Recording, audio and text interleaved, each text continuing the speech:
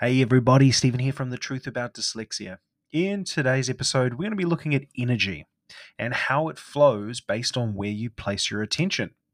Now, if you've got dyslexia and ADHD, or have been diagnosed with one or the other, you would know that your attention is not always yours to control. Sometimes it is, sometimes it isn't. But wherever your attention goes, you find motivation to do that thing. The challenge can be, how do you place your attention on the right stuff to make positive change in your life? So I've been noticing this a lot in what I'm doing, and I wanted to share some thoughts on it today. So let's dive into the episode.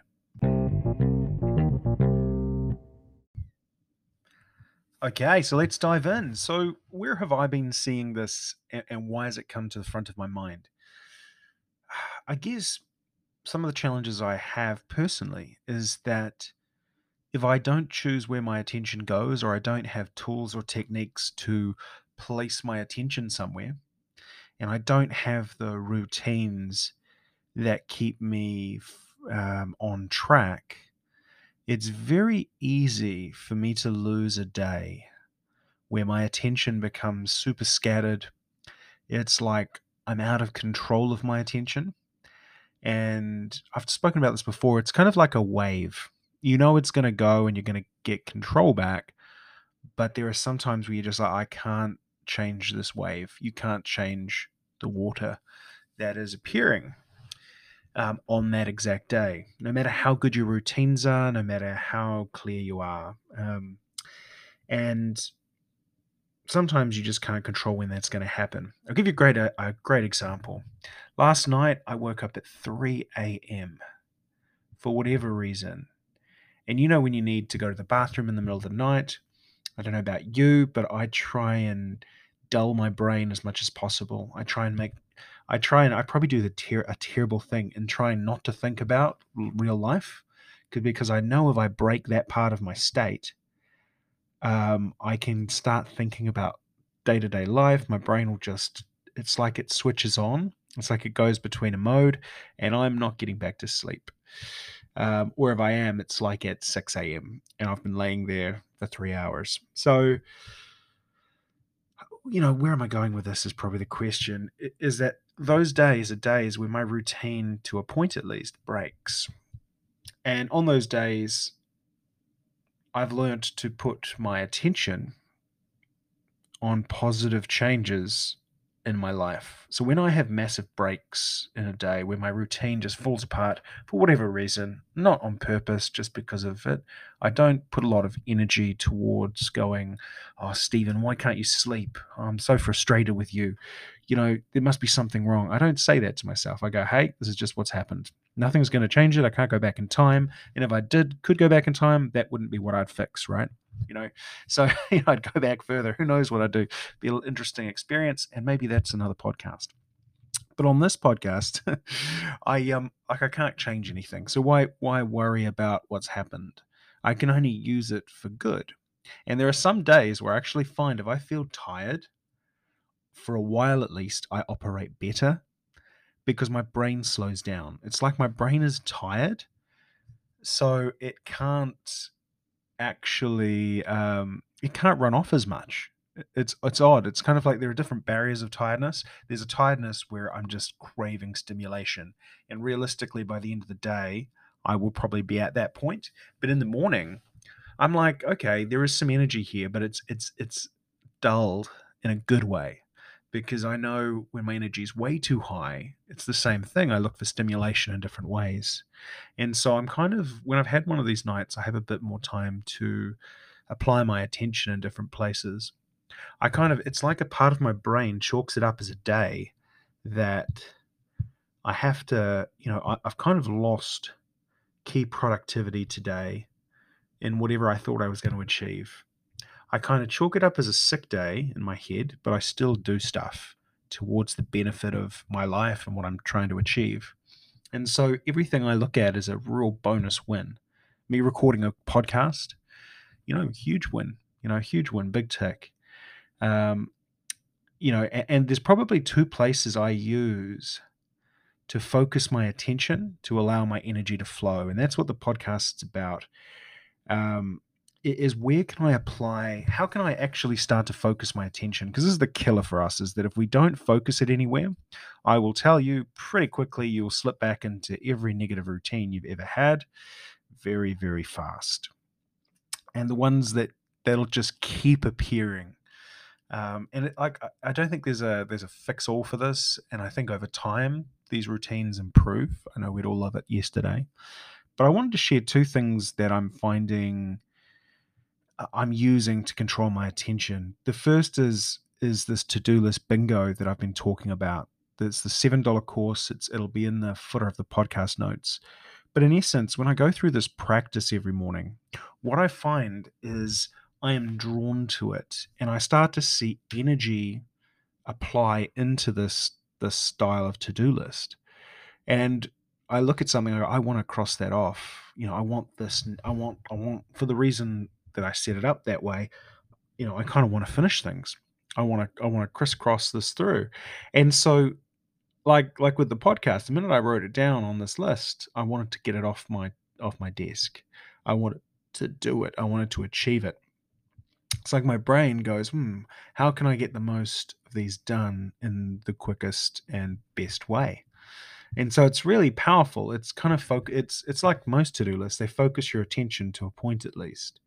The great thing with this is it keeps me going the whole day. So having those type of practices, whether it's to-do list bingo, whether it's something else you're using, it is super powerful to have that as a routine. And one thing I've noticed a huge amount, and I've mentioned this in the other podcast, is on weekends. It's so easy for me to skip this practice. Too often I skip this practice. So this weekend, I'm committing to doing this attention practice. I'm actually going to make sure I do my to-do list bingo in the morning, even if everything on it is just fun and enjoyment, whatever it is, I'm going to complete it. Because without it, I become scattered. And without it, I search for things I know will give me a dopamine or a stimulant kick, is what I find, be it television, be it gaming, whatever it is. So that's really, something I've been aware of is that when I let my attention wane, my energy is drawn to stimulants. And they can be, I don't mean drugs, but it sounds like that. But anything that kicks up my dopamine levels. So that's really, really important. The second way I focus my attention is through meditation and visualization. Now, we talk a lot about this in The Confident Dyslexic, and it's probably why it's front of mind. But today, knowing that I was tired, especially, and that my attention would try and escape me at some point, I knew how important it was not to break my practice of doing a proper visual meditation. And what was really interesting is as I did it, I started to bring my next year's 60-second, vision into play. And it was just, do you know what I mean? It's just exciting. Like I could see myself near our new house that's being finished off. I don't believe it'll be finished next year. It'll be finished just at the beginning of 2023. But I can see myself with Holly standing there.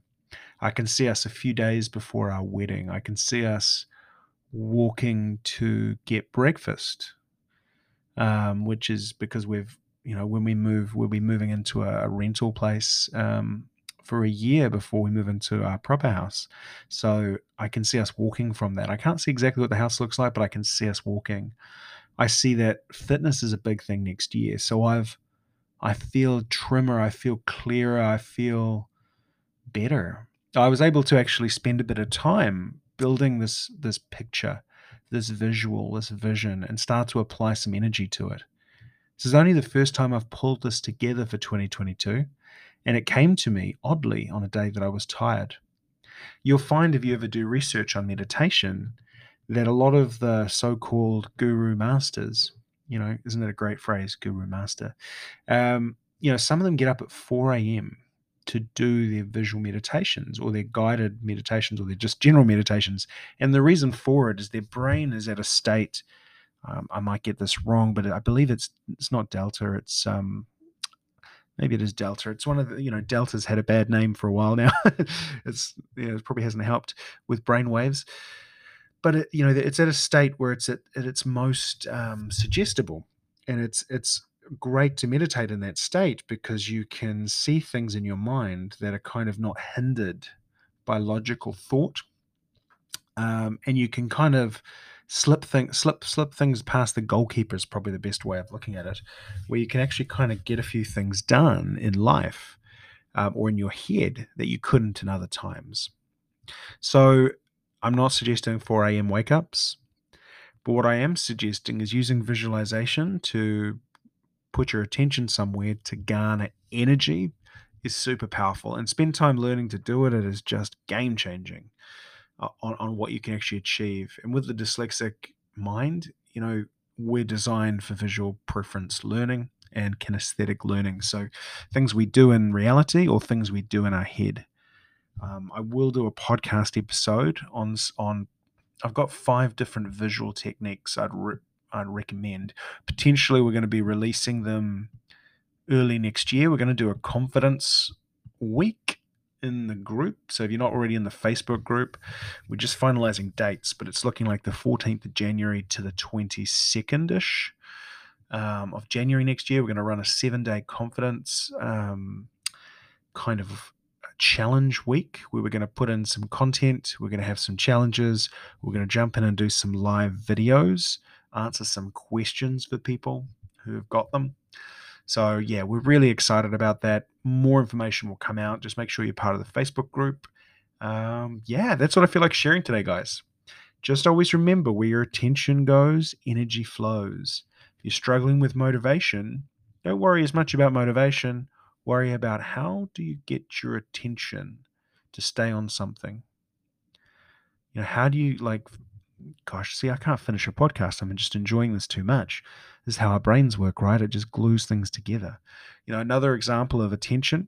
If I'm trying to eat more fruit, so having fruit in a crisper that I can't see, how does my attention go to it, right?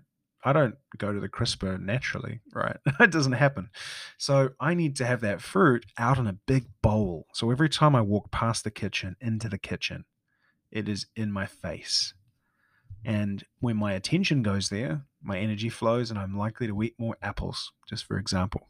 It's a very simple example, but it's a way of changing your environment to improve your attention. That's just a final note.